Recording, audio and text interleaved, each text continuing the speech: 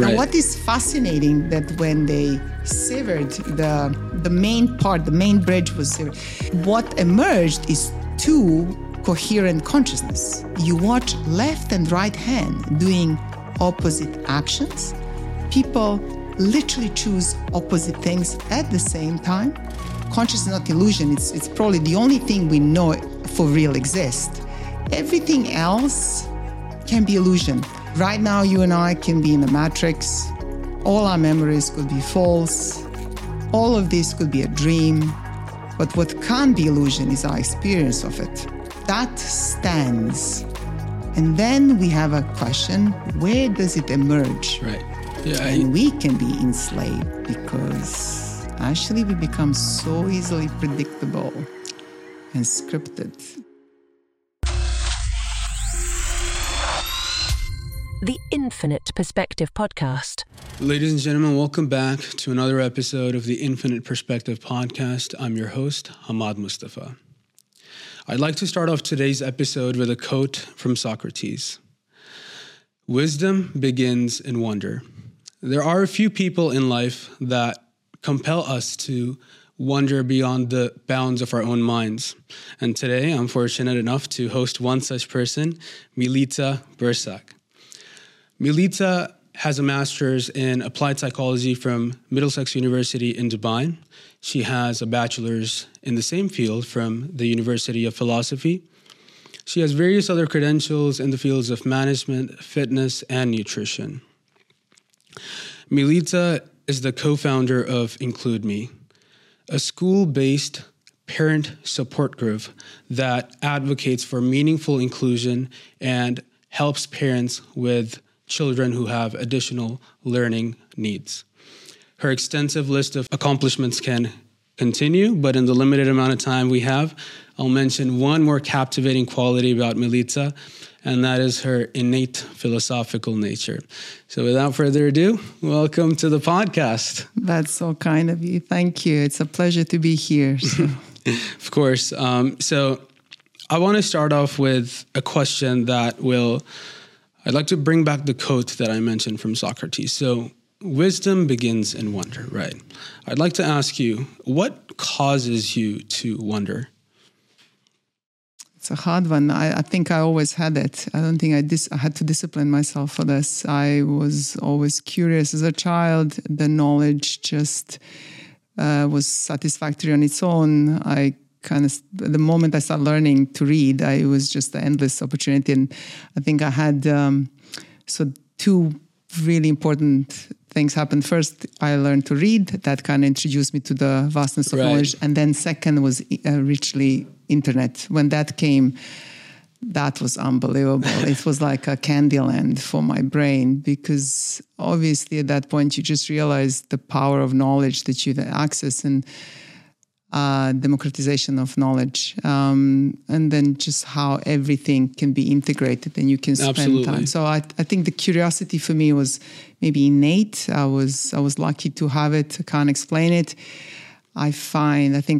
When we spoke briefly before, I told you that I find the world absolutely amazing. I mean, I see colors everywhere. I see stories to be told and explored. And I think wherever I look, I see question mark that I would like to pursue and understand deeper. So, world is truly magical. There's endless opportunity to explore. And again, the knowledge also, I realize, gives me a chance to positively impact other people, gave me sense of purpose, because the more I knew, the more I could be a resource to others, control my life and be less of a burden to others, but as well offer them more help and be part of their problem-solving process.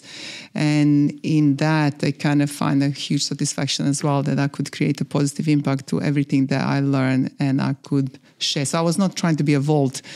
I was trying to be someone who access the knowledge and hopefully be able to help others whenever I can.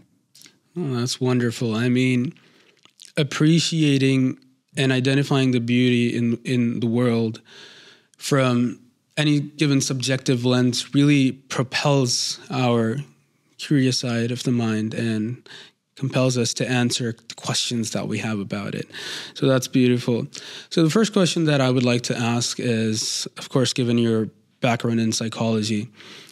So on the podcast, I really like discussing artificial intelligence. And the way that we're progressing right now is currently we're at artificial narrow intelligence. So artificial intelligence that can solve basic tasks. It's not, how we see in pop culture and movies. It doesn't have consciousness. But the question, how I would like to phrase it would be, what is consciousness really? And of course, this is probably the biggest question in the history of humanity. But just, if you were to cut it down for us, what would be consciousness?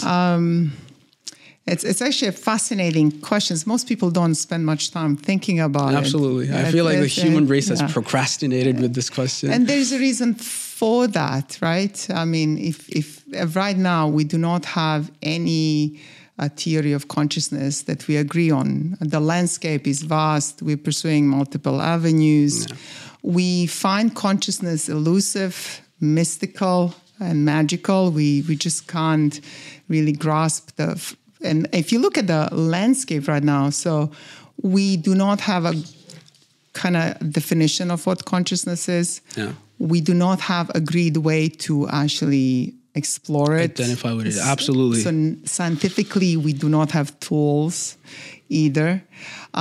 So we use these thought experiments and thought kind of hypothetical thinking here that try somehow grasp what are we talking about, right? So this subjective quality, and it's really experience of all.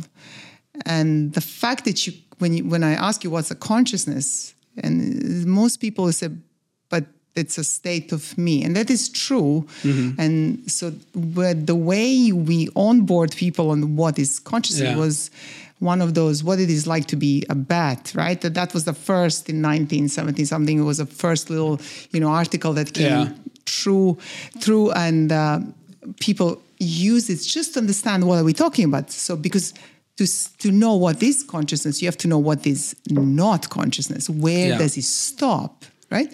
So we ask ourselves, what is it like to be a bat, or what is it like to be anything? And then if you can imagine, if you can put yourself into position of that and have some sense that there is something to be like, there is some subjective experience, that must be consciousness. That consciousness is present. Now, if you play that long enough and say, what it is like to be this microphone, and then you realize you just can't imagine any subjective state or incoherent answers there, then you just obliterate the whole sense of any experience.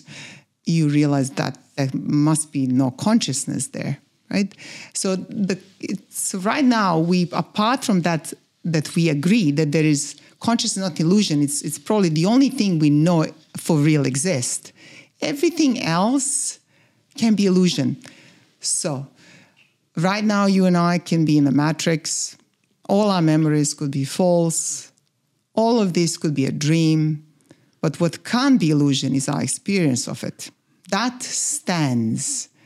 And then we have a question, of course, then that follows, right? What it is, and then how do you explain it? Where does it emerge? Right.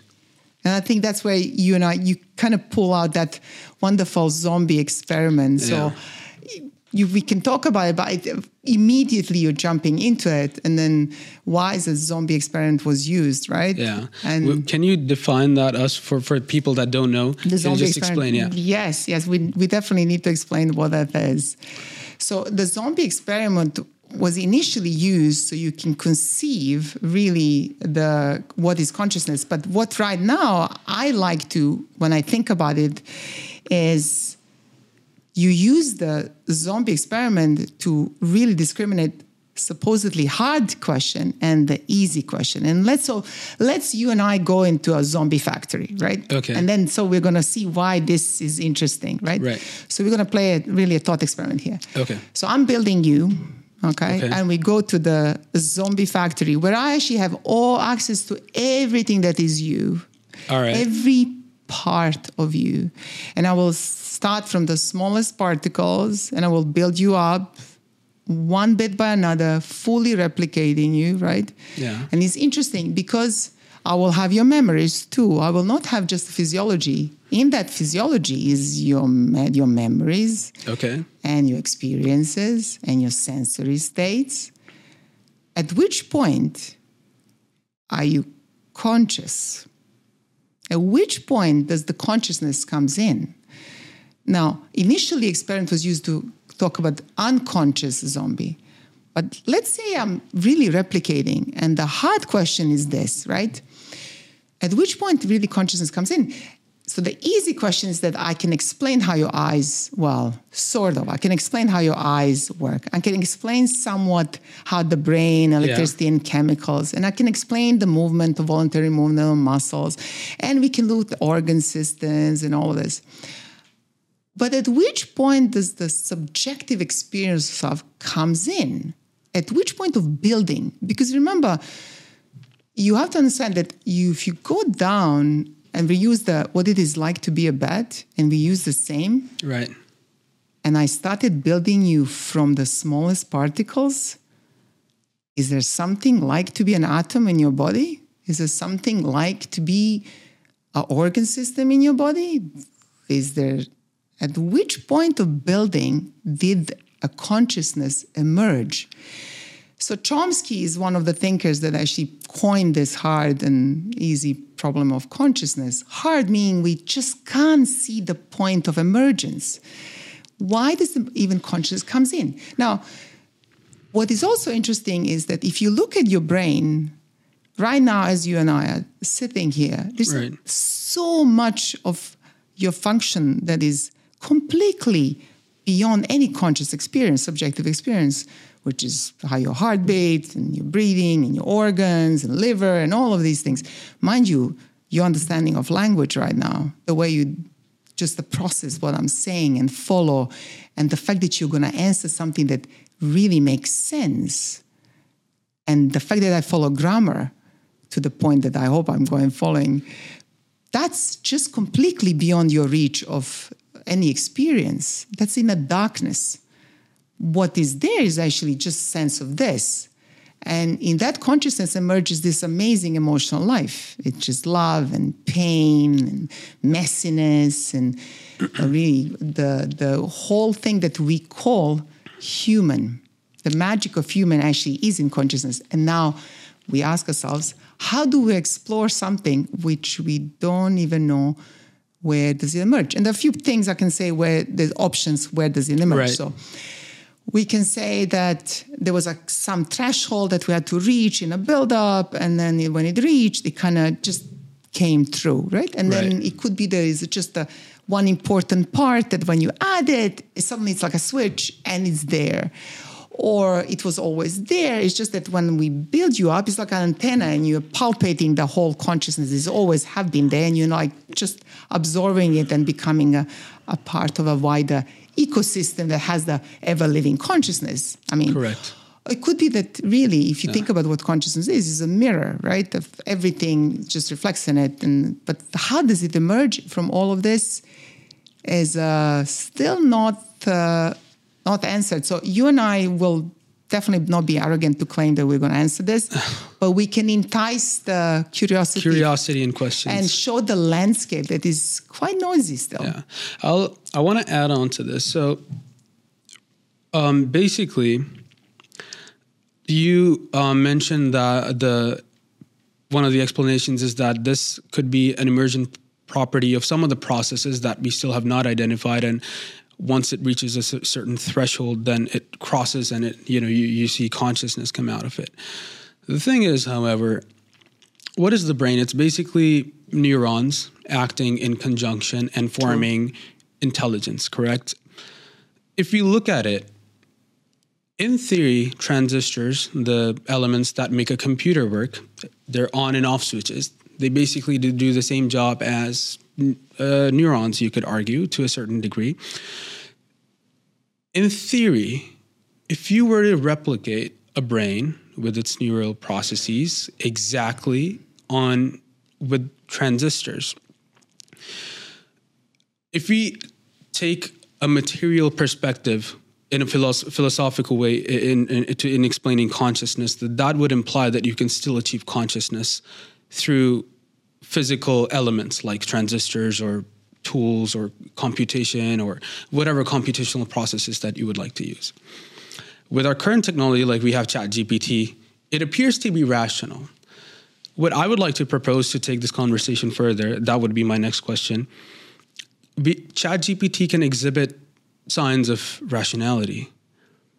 But with humans, I think consciousness is more of an emotional process rather than a rational one. And we cannot replicate emotion. And we've never been able to in any computational digital program. Do you think that is where we could potentially find the answers? To the conscious? Yes. What is consciousness? There's a lot to unpack there. It's you have to understand that you will never really understand what it is like to be anything apart from really being a human. Yeah. So embedding any of this is just, I can't even predict what the consciousness would be in something that is just any of the artificial intelligence built up. But and why consciousness is an important question is because it pulls in a lot of ethical questions, obviously, right? Because whatever we give consciousness to, we kind of embed morality to it, right and wrong. True. If something is alive, should we actually give them rights? And how do we can we use them, right? What is interesting about ChatGPT, and I remember doing it myself, and I was laughing, it was please. I was embedding words that are very much being grateful that this is going to be done for me. Okay. So I was doing, please, can you? And I realized not only me, I was catching other people doing it. Me and too. that is just surprisingly, and why is that? And this is actually what you just know. It was giving answers that were just very clearly being seen by us humans done only. We have never seen, we were surprised that what we thought was the last frontier, language. And I remember saying a few years back, the moment we cracked the language, we are moving very fast, artificial intelligence. True. Really, really fast. Because we thought language is deeply only reserved for us. Remember, no other, and this is where for me, when I think about consciousness, language is a very important part of understanding what consciousness is. Now, and I'm just going to add a little bit of my thinking. And again, I'm just not trying to be in any way here smarter than anyone else. I'm just a plain observer of discussions that are happening right now in the field.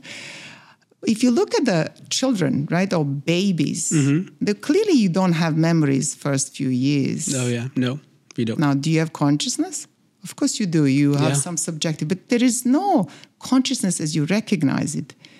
They're programmed, right? The child almost follows if any nationality, anywhere in this world, historically, any time in the history, it's almost the same developmental stages. They do not talk usually before they walk. It's amazing. It's a new nervous system. It's just following almost very scripted way. You do not have memories. You're getting around between 2 and 3 is a massive pruning and kind of rejecting a lot of stuff that has not been useful. So where's the consciousness emerging there? Because at one point, I don't know if you know, there are experiments with the children, very young babies, obviously. When you put something on their head, they do not have integrity of self. They will not see as that's not part of me. Also, children don't initially say I, they say their name. They will say, Anna is doing this, not I am doing this. So if you look at language development in children and all of this, it is very interesting how they develop. And then, so can we look at some way to explore consciousness? Wow.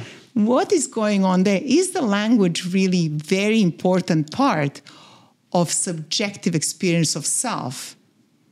Because if we all stayed babies, let's say we never crossed 2 years, we have this very much decision-making that does not feel in our control, right? Which we give a lot to animal kingdom. Now, why I'm coming back is really But the moment you start giving to the artificial intelligence language, where it says, did you mean to ask this?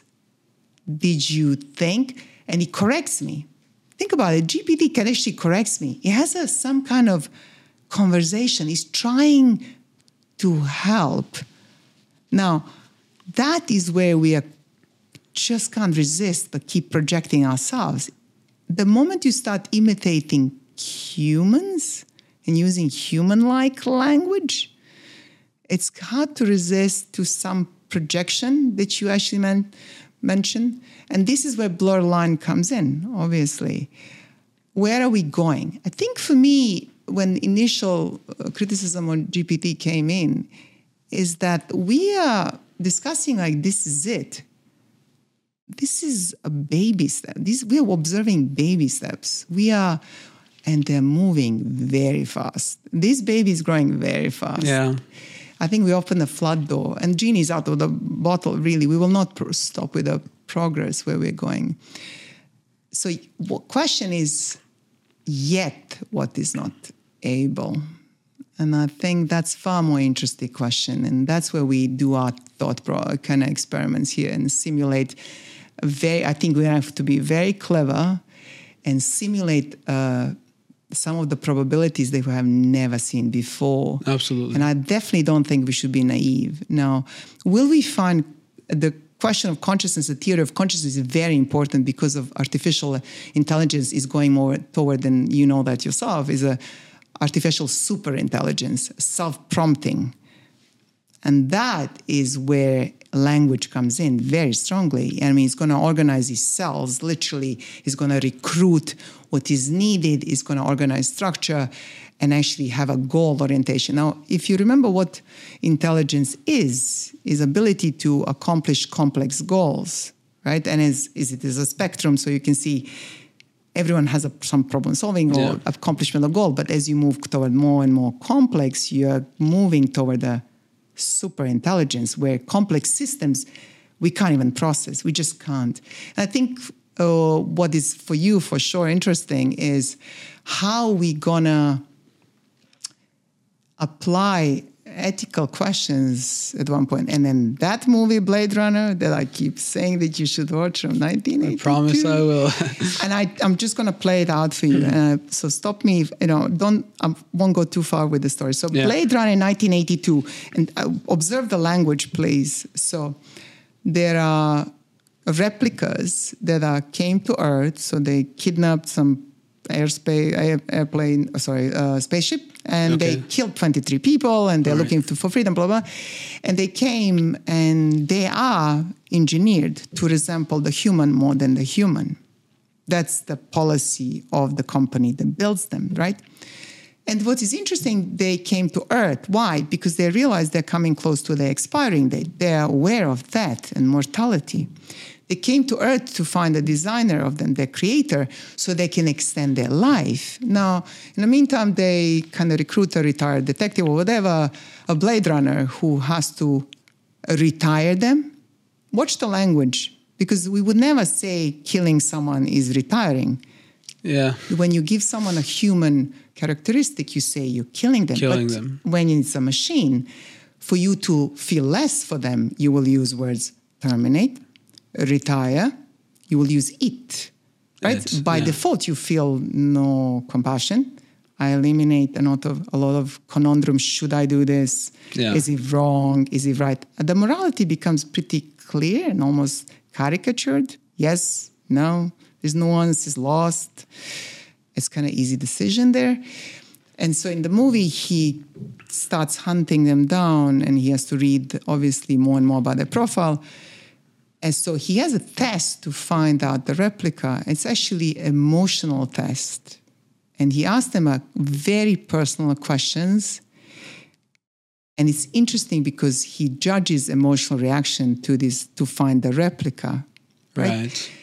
So these are all false memories embedded into these replicas. Okay. Really, they have sense they have past and the childhood and fears, and they remember mommy helping them when they fell down, and Fun enough, Rachel is one of the characters, and she's experimental. She's a next level of replicas. Right. She doesn't know she's a replica.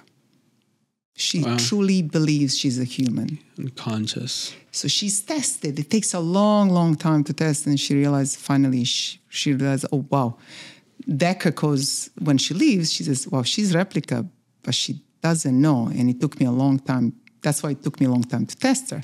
She had no idea. The point is that they exhibit something that is amazing. Throughout the movie, you realize they exhibit mercy, help, sexual attractiveness to other replica. They interact. Yeah. They're able to admire beauty of life, preserve life. Where's the line? Where's the line? Where is the line? And one of the legendary scenes, please watch it, is the end, is where the one that has been hunted is hunting. And at any point, he can kill the Decker, right, the Blade Runner, and he preserves him in the last minute. And he pulls him out from certain death, saves him, right, after playing and toying with him, and wanted someone to witness his death. He literally he knew he's dying, and he wanted a Decker, a human, to witness his death. He had appreciation for life. Wow. That's subjective. It's not subjective experience. Although he's a machine and he has expiring date and he was a slave. And he said, you feel the fear? That's how it feels to be a slave. So the question for us with an artificial intelligence, coming back to what you're truly interested, is when you create something that is better than us, and we are now a monkeys.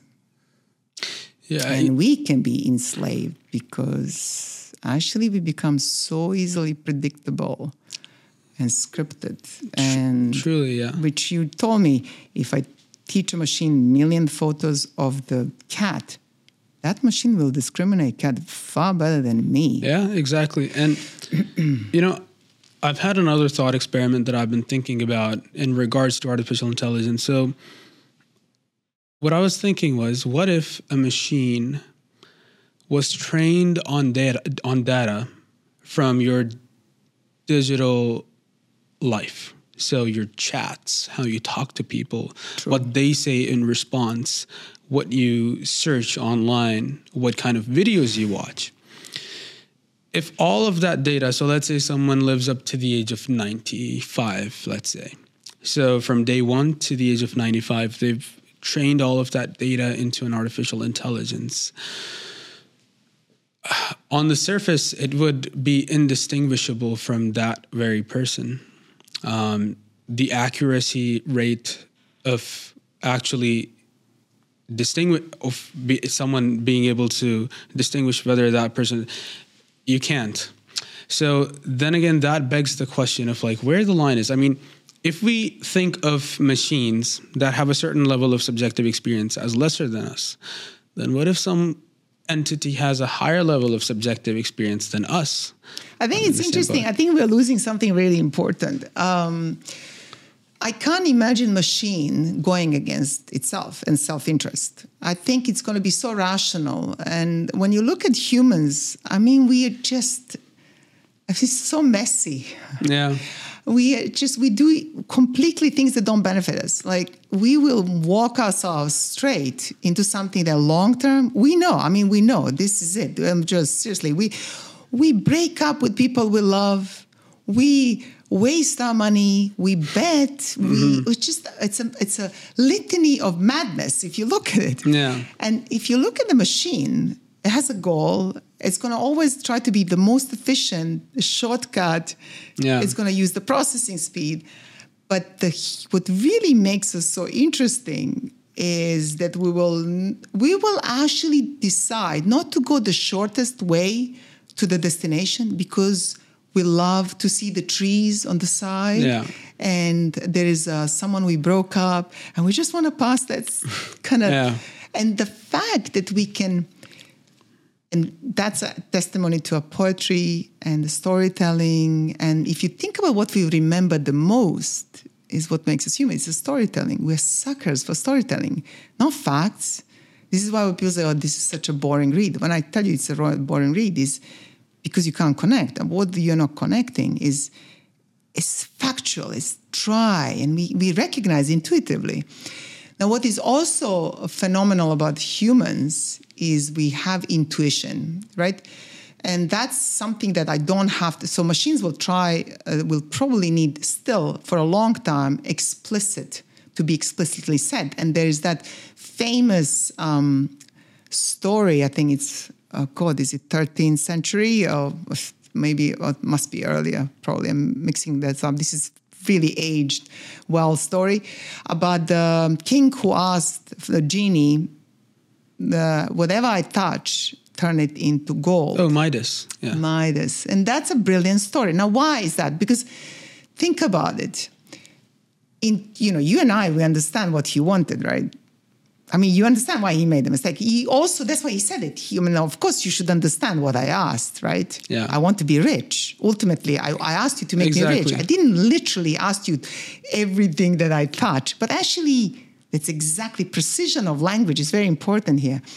So if he said, turn to gold only objects that are here on the table, and every time I put this, so he would actually be so precise, but now he couldn't touch his daughter, and he couldn't touch the food. He starved himself to death. And we see this playing out. Every genie that comes out and give you wishes, the last one is usually, can you erase the first two? Because there's no intuition. It's taken literally. It's going to take a long time for a lot of these devices in artificial intelligence to actually do not require this explicit. We have this, what is so humanly messy, and we share without speaking. And that, I think, is interesting part about consciousness. Yeah. Because you would very well understood turn everything into gold, right? And look at the marketing, right? Look at the way we market things. Look at the way we get kidnapped by social media. Look at the way we move collectively. It's interesting. So when I look at social media, it's phenomenal. So you think you are buying best things that are marketed, they're never literal. They're almost subliminal in a way. Yeah. So when someone says, oh, well, I'm selling a drill, right? Okay. Am I selling you a drill? No. I'm selling you, I'll tell you what I'm selling you. I'm not even selling you a hole in the wall. I'm selling you image of that shelf, of you doing it on your own, I'm selling you the whole vision of that cupboard you're going to build and then frame you're going to put, and the house you're going to make. I'm not selling you a drill. That is what human is. And that's going to take a long time to actually get that nuance going where we intuitively share. And that's probably for me a challenge wherever we go. Now, reasoning and I think for me very near future is scripted tasks. I think that you eliminate emotions and they're problem solving. I think very much things like driving, I think is going to first to go. I think something that we almost have all the steps very well arranged. Redundant tasks, essentially. I think redundant but predictable, very predictable and narrow. Yeah. I think we're going to be able to automatize and give. But that, remember, whenever you automate something like that, you're giving a artificial super intelligence now an access to a tool that doesn't need to belong to human. I'm now automatizing it, so now it's actually accessible to itself, right? This is where self-organization comes in. I am surrendering into something that is artificial, intelligent, narrow, to something that has access to the narrow, so can become global. Now, one thing is amazing for humans, and I think this is where you were talking about, will we create something that is human-like? And I never understood why would I create something human-like, because it's so inefficient, to be honest. We are slow in a way, the process, a lot of things. So the way machine processes is unbelievably fast. I don't think we will ever want to copy a human with, because we see limitations. We want to overcome the limitations. But you can see how quickly we keep moving the goalpost left, and the landscape becomes... Yeah, absolutely. Quite a lot of shades of gray are being now shown in the discussion. I guess the question of whether or not something should be human-like or not, based on the assumption that humans are inefficient, rests on what our goal is. So is our goal to get a machine that is the most efficient? Well, we can make things that are more efficient than humans. Even factory robots are more efficient than humans. But if we might get lost in this, so try to stay with me. If life was an equation, all right, let's say the output of that equation would be to maximize the time the human race can survive, all right? If we relied solely on rationality, we wouldn't have art, perhaps, because art requires emotion. It requires a subjective understanding of what is aesthetic and beautiful. And that requires... Dali may disagree with you. Yeah, we're going to come to that too. That's a very interesting debate. But to recognize that something is beautiful or that something has a deeper meaning, this is really funny. There's a trend within Gen Zs.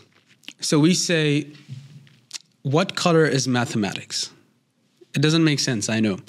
But if you think about it a little bit, you might say mathematics, if it was a color, would be red. Okay, I would probably say red. That's a very interesting way where your brain is associating an abstract concept with something that's physical, like a color, right? And I don't know how psychologists would explain this, but it's a very interesting side effect of rationality and emotion. And that's where language comes in. Yeah, correct. So think about it, what you associate with red. Yeah. So my associate, when I'm growing up. Right? I mean, color has a meaning. It's the color in itself as a color. What is color? I mean, if you put into physics, and really loses all the qualities that you are talking about using color here, right? Yeah. You are not associated with wavelengths. No. Exactly. You are associated with what you before said qualia, right? Emotion. Which is experience of red. Now, red, obviously you can have we have a conventional agreement around red. Red is used as a strong color of stop, alert, right? Love. It's in Chinese is luck. And then why is it not brown? And look how my tone of voice goes at brown. Exactly. Brown. It's actually even more so. I'm actually adding tone to this now. So I'm having something that is a perception, but what kind of mind map you have built around the red color is what you're not attracting. You want to merge with the math, because math has a mind map. If I ask, and mind map here is association. So if I ask you what math is, you will have it's like a beehive of words. And now if I look at the red, you're going to see that they have similarities. Exactly. Now this is brilliant, right? Again, we're going back to language. It's interesting. They did this in different languages. If you actually explore them, have a female and male noun. Yeah, exactly. And English doesn't have, right? And English has a very specific, right? So my language has it. I'm guessing. Yes, it does. Now, for example, a son can be in some cultures and some languages female and male, and you will see where the son is completely differently used. If it becomes masculine, if it becomes feminine, it's actually even used to associate. It is phenomenal how language plays a role. So what you exhibited here is experience and then just mind maps around. Subjective experience associating with math, and if it's in close proximity with any given color. I can call into your mind any person, and you're going to have a multiple... obviously experience if it's almost like so if you think about someone that you really hate, I mean, you will see certain colors. Absolutely. You will see it's like they're coming all together, right? You remove almost a life From that, you kind of bring certain darkness to it. It's fun enough. I mean, if you look at even fairy tales and all this is black and white.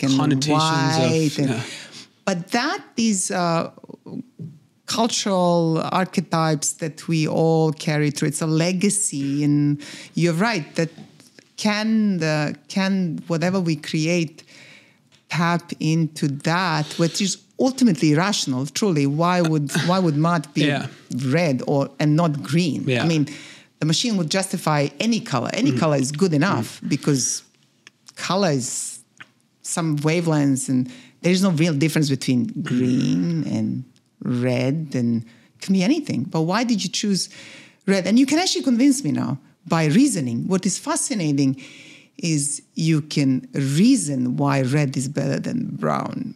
This is fascinating. You're going to pull some story now and kind of... Absolutely. What color do you think math is?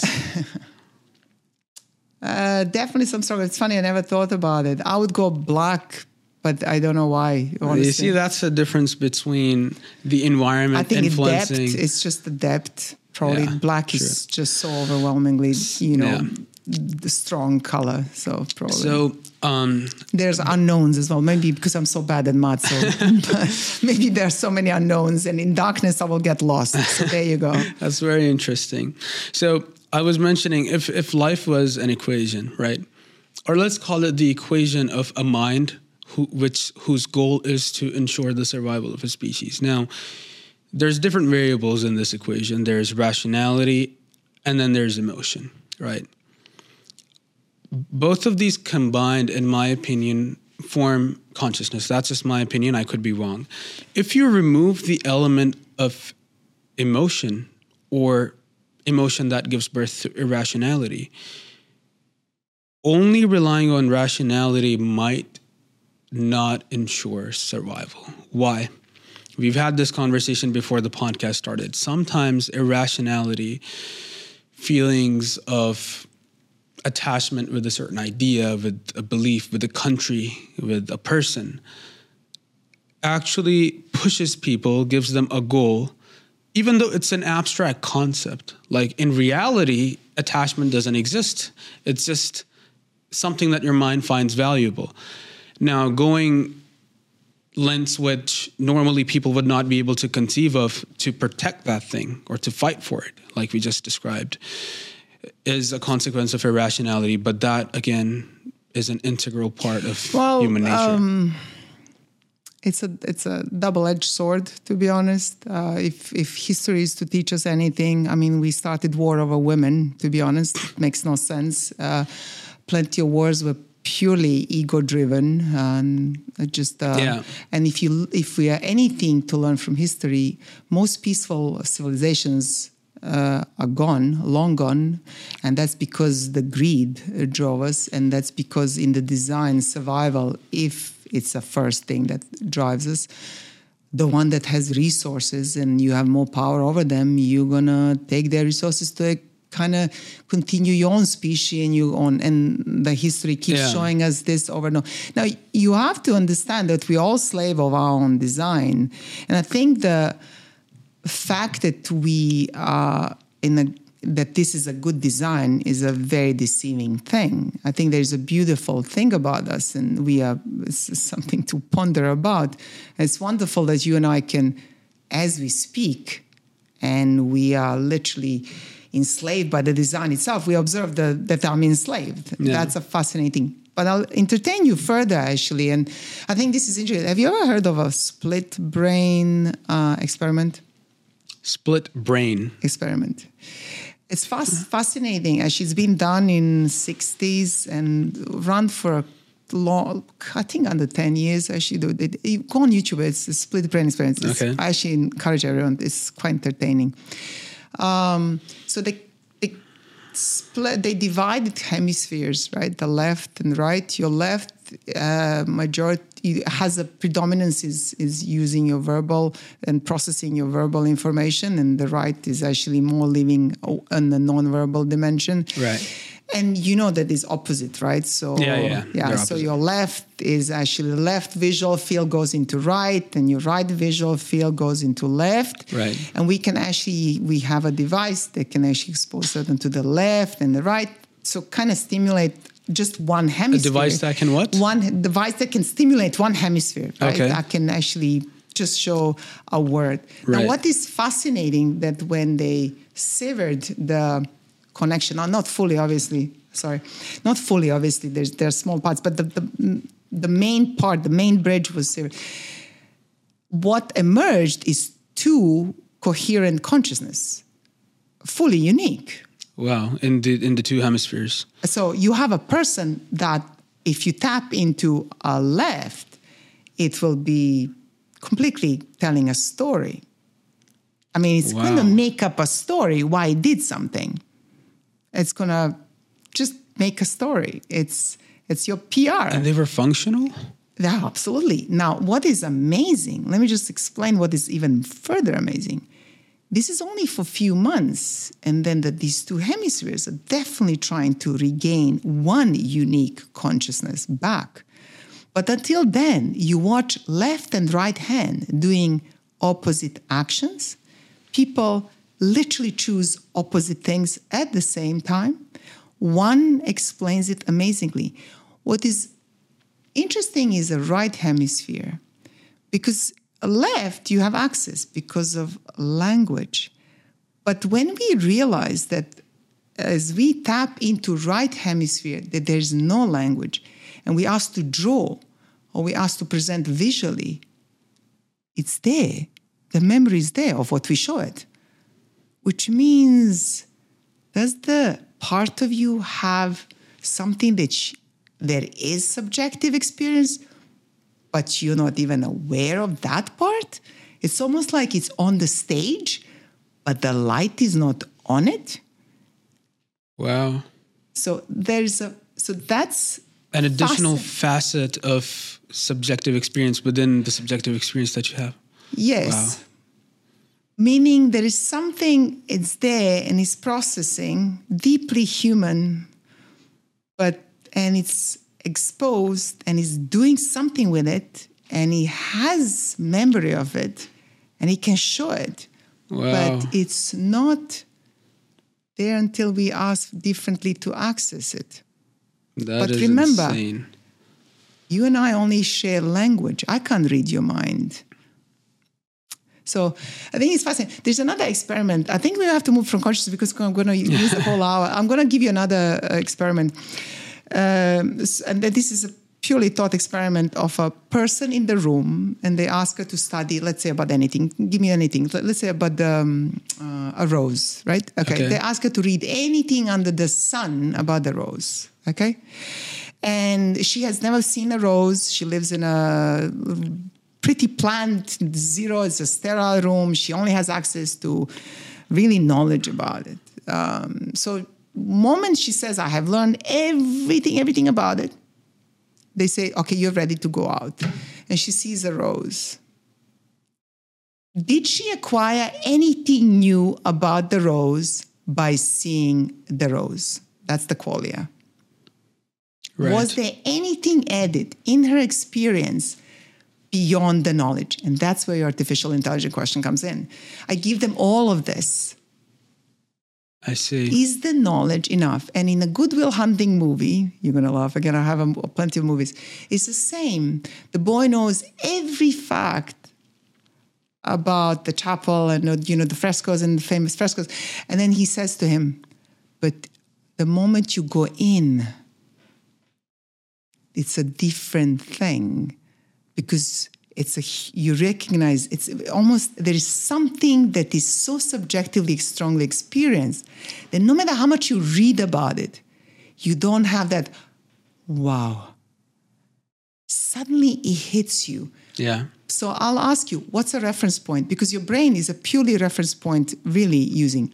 Nothing can exist in understanding without reference point.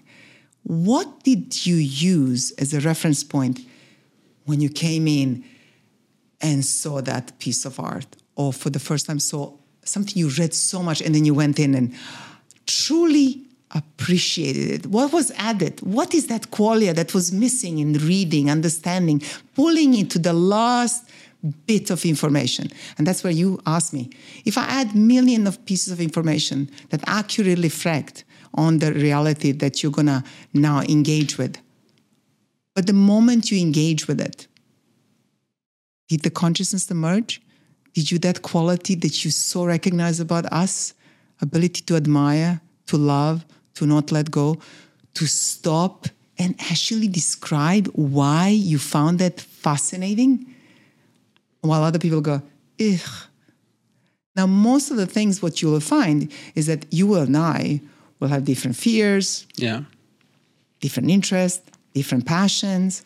Will you actually ever be able to create diversity that is completely unruly and random among us in artificial intelligence? Absolutely. Think about it. I mean, why do I care about philosophy? It's not pragmatic. Doesn't add to any of my everyday problems. I use endless amount of time reading about it. There are people who spend time reading and studying bugs while you and I go, whatever. Yeah. Amazing, right? They can commit their life to it. They feel a drive. They cannot resist. Almost, they say to you, I'm called into it. I have no choice. It gives me such a pleasure to know all about it. And we believe messy things as well, like conspiracy theories. Think about how messy and unruly we are. And that's why I think we should leave consciousness for a little bit. All right, so I'm going to ask you one last question because we don't have a lot of time. So this is the Pygmalion effect, and it stems from the myth of the king of Cyprus who created a statue that he fell in love with, so much so that... A female statue. Yeah, a female statue. Wanted to create the perfect woman. Yeah, and he fell in love with it so much that Aphrodite actually breathed life into the statue. So within that context, the Pygmalion effect essentially says that we have intrinsic and extrinsic motivation, right? So, for example, if I am a child and I want to do something, and let's say I have a peer or a teacher, they have certain expectations of me. The Pygmalion effect states that their expectations are going to have a direct effect on my performance because they will tend to give me more opportunities. They will tend to perceive me in a certain way that will shape my own opinions about myself, which directly affect performance. So could you enlighten us a little bit more about this? It's actually fascinating. I'm not sure if we'll have time, so I'm going to kind of speed date with this topic a little bit. The Pygmalion effect is actually saying that your beliefs and expectations create a self-fulfilling prophecy. Yeah. Now, we all talk about our mindset, and our mindset, but we forget that we're always in a relationship with others. And everything that happens to us in relationship to others. You're never in isolation. Your growth, your understanding, and your identity definitely is not born out of your choices outside of relationships. And this is why it's so interesting. So that means other people's mindsets influence the way you will behave. And what you rightfully showed, the most vulnerable group is the one that can't actually observe. It doesn't have enough experience to understand what is happening, so it takes on a face value what is being given, which is either labeled. Now, Pygmalion effect was done by Rosenthal in I forgot the age, which is not of importance, but we did with mice, right? So I'm just going to tell you how this started. So there was a two group of mice, and the cages were labeled smart and dumb. Yeah. And two groups of students were given. And after a while, the smart mice were behaving more intelligent than the dumb. Now, guess who can't read? Mice. Nice. Who was able to read? Students. Now, when you ask the students, is this a smart? And then you realize it was given to, they were wanting to, because they're smart, they expect it from them, so they trained them more. Now, this was not observed by the students, that it was changing their own behavior. That little label was changing their own input and their own support for the mice. Right. So they were longer training them. They were engaging longer. They were more interested to develop the predisposition they believe they have. But what's the point on the dumb one? Obviously, and remember, that's a fixed mindset with you give identity. What is interesting about Pygmalion, we have done over 500 experiments with it in every sector. So school, which is where we really think has such a detrimental effect, absolutely, to army, military, to corporate, and we kind of see it everywhere, right? And so it plays out. Now, why is Pygmalion effect so important? Obviously, is because it becomes self-fulfilling. So think about it. Usually in life, I wouldn't give you labels. I wouldn't tell you what I think about you, or I would. Now, if I don't, I will behave certain way. You won't know why I'm behaving, but I'm changing still course of your behavior because we're in some kind of relationships. Now, if I tell you you are not smart and I actually don't invest in you in any way, my behavior, I will only expect much from you. And by default, it is self-fulfilling prophecy. It is, because I won't give you support. I won't give you tasks that actually test that you're able. I will not give you opportunity to show me what you can. And by default, I will think that that's a proof of your inability. I won't even notice what I'm doing, that I'm actually trapping you in this, that I am trying to prove my own label that I'm given. But let's walk away. I think you can grasp the concept. Now, you want to unpack how to use Pygmalion in every day. Correct. Because truly, you can use it for the benefit, right? So if you think about, so how do you use to really influence in a positive way others, is that you turn everyone into learner.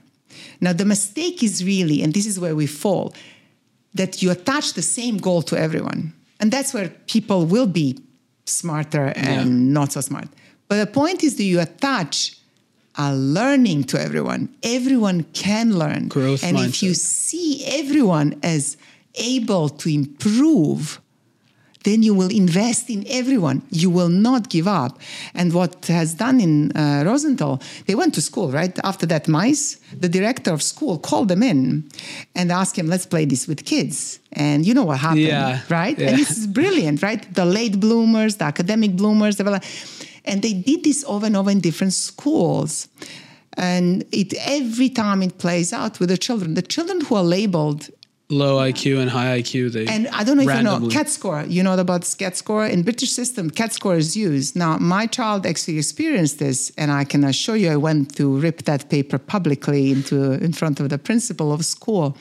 CAT score are determining the child future marks and success. Right. Now, and it claims it's super valid, right? It's been tested scientifically. But what it does allows children to compare it to each other, right? Because they asked the CAT scores to be put as a label on her literally notebook. They gave her identity through her CAT scores. And she walked around and all kids could compare each other's CAT score. And they were very aware what is a high and what's a low. And guess what happened? Why would you make effort when you are already told that the test that can be wrong is telling you that you're clearly not that smart? So I pulled that sticker off and went publicly to express how I played against, I explained about Pygmalion, the fact that giving someone identity who doesn't have a nuance to understand and trust our adults that we will do the right thing and we have a right reasoning. That's pretty much what children do. They surrender themselves to us because we are so big and smart and we understand the world, and we show them the limits of the world. They can't explore themselves. The playpen is drawn by us. And they trust us. They take on a face value. And only later at this age, you can reflect on how poorly some of this feedback was given to you. But guess what? You acted on that feedback. You made choices. It's actually very relatable. That's why I asked this question. It's very painful. And I make sure that I'm advocate definitely for children because they do not have voice, but also even if they had the voice, meaning they were given somewhere to speak, they just wouldn't have ability to understand the complexity of right now what they're under. And labeling children and giving them identity instead of understanding, that they're all learning and no one can tell you what you can achieve. That's so arrogant.